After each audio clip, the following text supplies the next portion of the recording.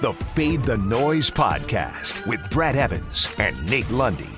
Place your bets. Brad the Big Noise Evans here, joined by the good sir, Nathaniel Lundy. This is the Fade the Noise podcast, and in a game that is certainly going to gouge out eyes, Lundy, we've got a pair of black and blue teams, the Chicago Bears taking on the Pittsburgh Steelers. A line at tape time, Chicago catching 6.5 with a total now up to 40 in this game. So give me a game score prediction and a pick on the side, my man. What do you got? Oh, let's go with Pittsburgh to win this one 21-17. So I will take the Bears to cover, and I will tuck under that total of 40. I think that points are going to be at a premium in this contest. Wouldn't surprise me to see some field goals, some attempted 2-point conversions just because you're so desperate for points. I don't know, but I'm going to take your Chicago Bears to cover, but I think that it's going to be a low scoring affair. Yeah, I think it's going to be extremely low scoring. I'm on the under. I'm going to go 16-13 Pittsburgh. So I'm with you. I think the Bears will cover this game. And if you want to do a little same-game parlay and buy yourself a cushion on either side, Chicago plus 10.5 and the under on 46.5, Lundy, is a cool plus 102 at FanDuel Sportsbook. So, ooh, that's a nice way to be able to get to some plus odds. I like that. Get yourself a buffer in both directions. Yeah, no doubt about it. With that, let's get to it here on this Manic Monday edition with another Fade 5. Number 5. All right, props, some more player props. Let's lock in our first wager here, at least mine, and we'll see if you're going to fade or follow me on this one. Pat Fryer Muth. No, they're not bovines in the stands or in Heinz Field. That's what they're shouting and cascading down from those yellow-clad seats.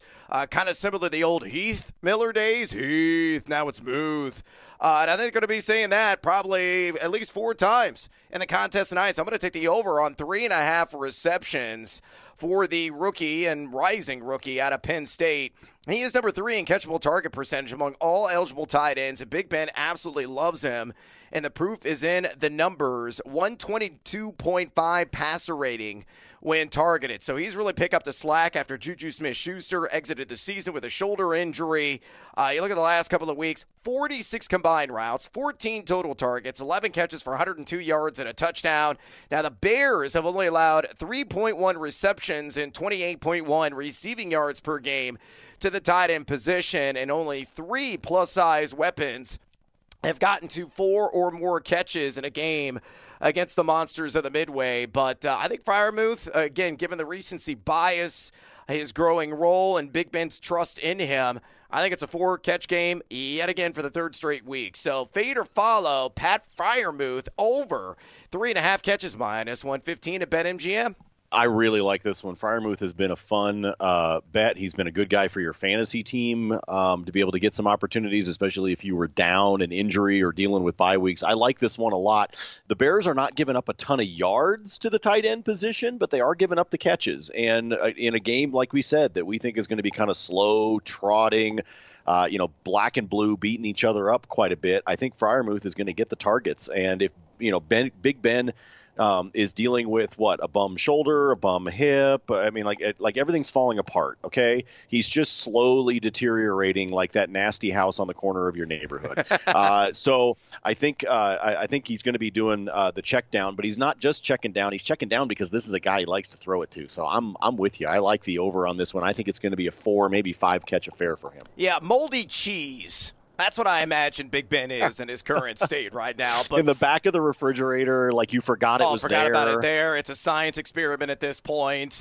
Yeah, totally. But whatever the case is and how you want to describe Big Ben, he loves himself some Freiermuth, and so do we on the over 3.5 catches. Number 4. Oh, speaking of that bacteria-ridden Swiss in the back of your fridge, Lundy, I'm going to take the under on Big Ben, 23.5 completions at minus 125 on DraftKings Sportsbook. He has been under this in 3 of 7 games this season, and only one quarterback, interestingly, has gone over this number against the Bears this season. That was Jared Goff, who had 24 completions for the Lions a few weeks back. And Roethlisberger this season, of course, struggling with his accuracy, pretty well documented, even though he pretty much lives in the short field.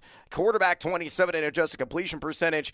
The attempts are there. He's averaging 38.4 per game, but I think this is going to be a run-heavy script for the Steelers, and we're going to have some picks associated with that a little bit later on here in this broadcast. So pull it all together, add up the numbers, and I don't see him getting to 24 or more completions in this one. So fade or follow my under 23.5 completions for Big Ben Roethlisberger, minus 125 at DraftKings. Yeah, every trend points in this direction. His play points in this direction. The Bears' defense points in this direction. This is one, kind of don't overthink it, folks. If you just see these trends and they're standing out to you as strongly as this one does, and in terms of his play, Brad and I can spout off the stats for you, but you also alluded to it, Brad. It's just the eye test with this guy right now. It just doesn't look right. And so to me, this is a really high number. It wouldn't surprise me if he checks in, maybe Brad, even at 19 or 20. Like, I don't know that he's going to come close to this number in terms of you sweating it out down the stretch. I think the only way it could happen is if, oh, God forbid, these two teams go into overtime. Oh, man, yeah. That would be maybe a 6-3 finish, which we may get there in this game. But regardless, we're taking the under on Big Ben, 23.5 pass completion. Number 3. All right, sticking with that under theme, let's live down in the land down under again here. And I'm going to go with Chase Claypool this time. Under 4.5 catches, minus 120. I also pulled this one from DraftKings Sportsbook. This was a bit puzzling. It's this high. Honestly, this number should be a tick lower at 3.5. Claypool has been under 4.5 catches in a game in 4 of 6 contests this season. He's averaging 7.8 targets per game, so he's not a high-volume guy necessarily. That's more Deontay Johnson's territory. And when Big Ben has targeted him, he's only posted a 91.0 passer rating. Last couple of games, given the emergence of Pat Freiermuth, just 2 catches and 4 catches, so tucking under. You can't throw on the Bears, and Kendall Vidor is the guy you pick on normally in the secondary for Chicago, as he's given up a 66.7 catch rate and 139 passer rate into his assignments. But Vidor is not going to shadow Claypool in this game.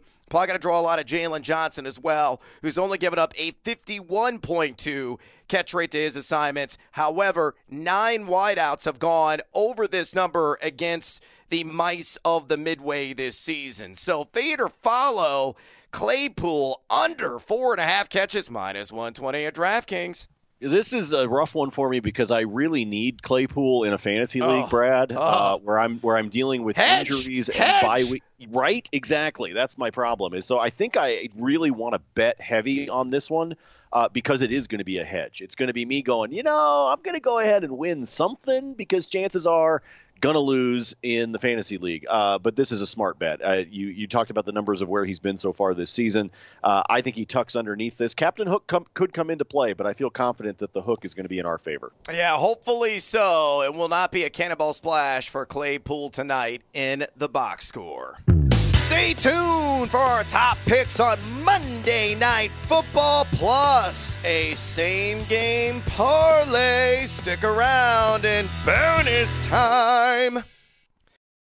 Number 2. All right, let's get back to the Bears and Steelers matchup, and let's zero in on Justin Fields. Going to get mandatory Montgomery back tonight. We'll see how that time share shakes out with Khalil Herbert, but what I do know is that Fields going to be calling his own number, I think, early and often in this game. So give me the over on 6.5 rush attempts for the former Ohio State Buckeye, minus 115. Pull this one at DraftKings.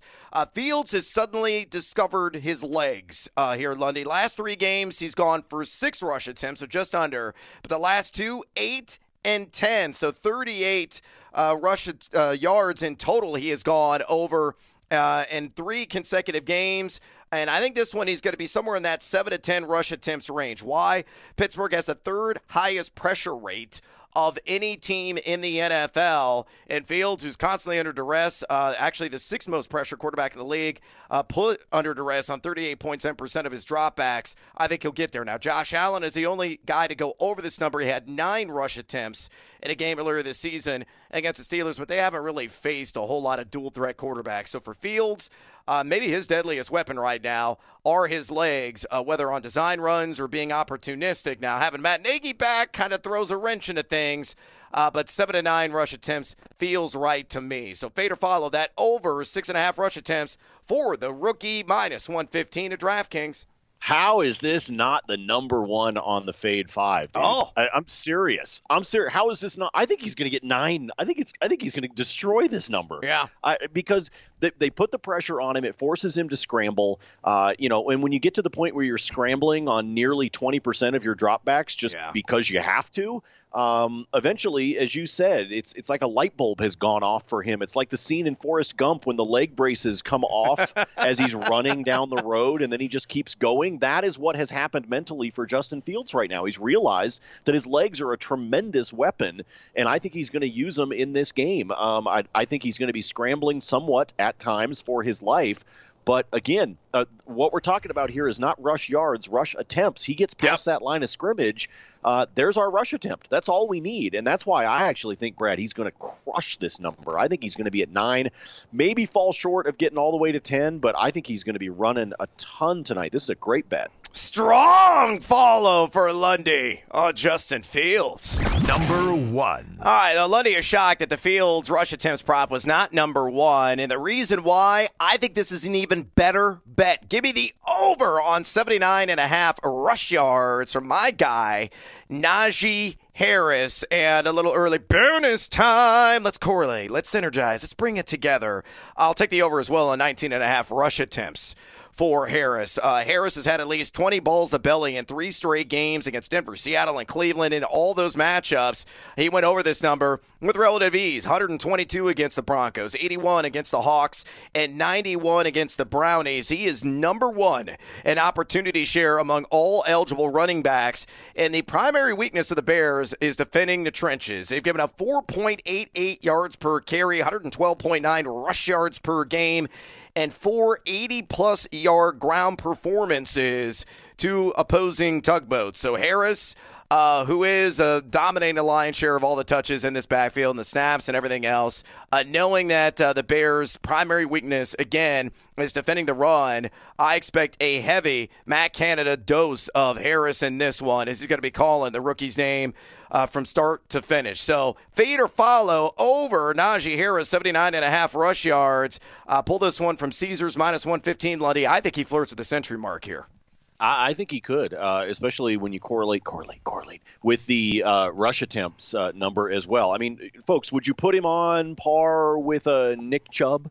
I mean, would you put him in that general in terms of just ground and pound type of guy? Because Chubb went for 22 carries and 84 yards. Yep. And if you can visualize that kind of approach that the Steelers would take, again, knowing that Big Ben is looking more like Little Ben, like moldy cheese in the back of the fridge, you've got to rely on that running game. You have to.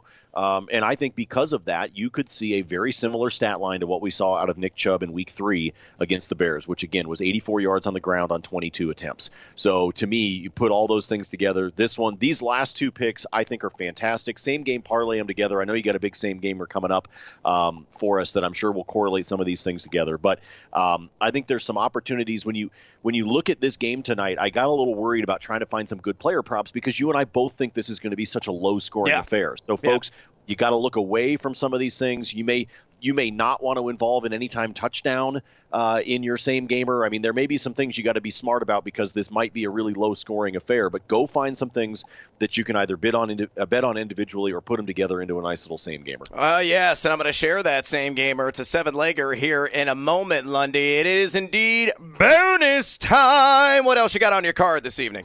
I'll give you 2. Let's go to the ice from a hockey standpoint. I'm going to go with Florida on the money line. They are on the road. Florida's off to an incredible start, 10-0-1 on the season. It's absolutely insane that they have not lost in regulation yet. They are the hottest team in hockey. They will go on the road to take on the New York Rangers. I think their hot streak continues, so I will take them on the money line, which sits right now at DraftKings at a minus 115. And then, Brad, let's have some fun tonight. I know you've got a same gamer. I've got a 3-leg parlay across all 3 sports. Give me Pittsburgh on the money line, for tonight's Monday Night Football game. Give me the Washington Capitals on the money line against Buffalo, and then give me the Dallas Mavericks. Luka Doncic, who actually looked like the Luka Doncic that we're used to in the victory over the weekend. I think 33 points in that one. Those are all three heavy favorites, but if I go across all three sports and I put them all together on the money line, it pays at a plus 137. Oh, I like that quite a bit. All right, here we go, Lundy. I got a smorgasbord of sports betting goodness here. Let's go to the NBA first. I got a player prop on Dwight Powell. Teammates there with Luka Doncic of the Dallas Mavericks drawing those Pels. Give me the over on 5.5 rebounds at plus 120 at DraftKings Sportsbook. Powell has done this in 4 straight games.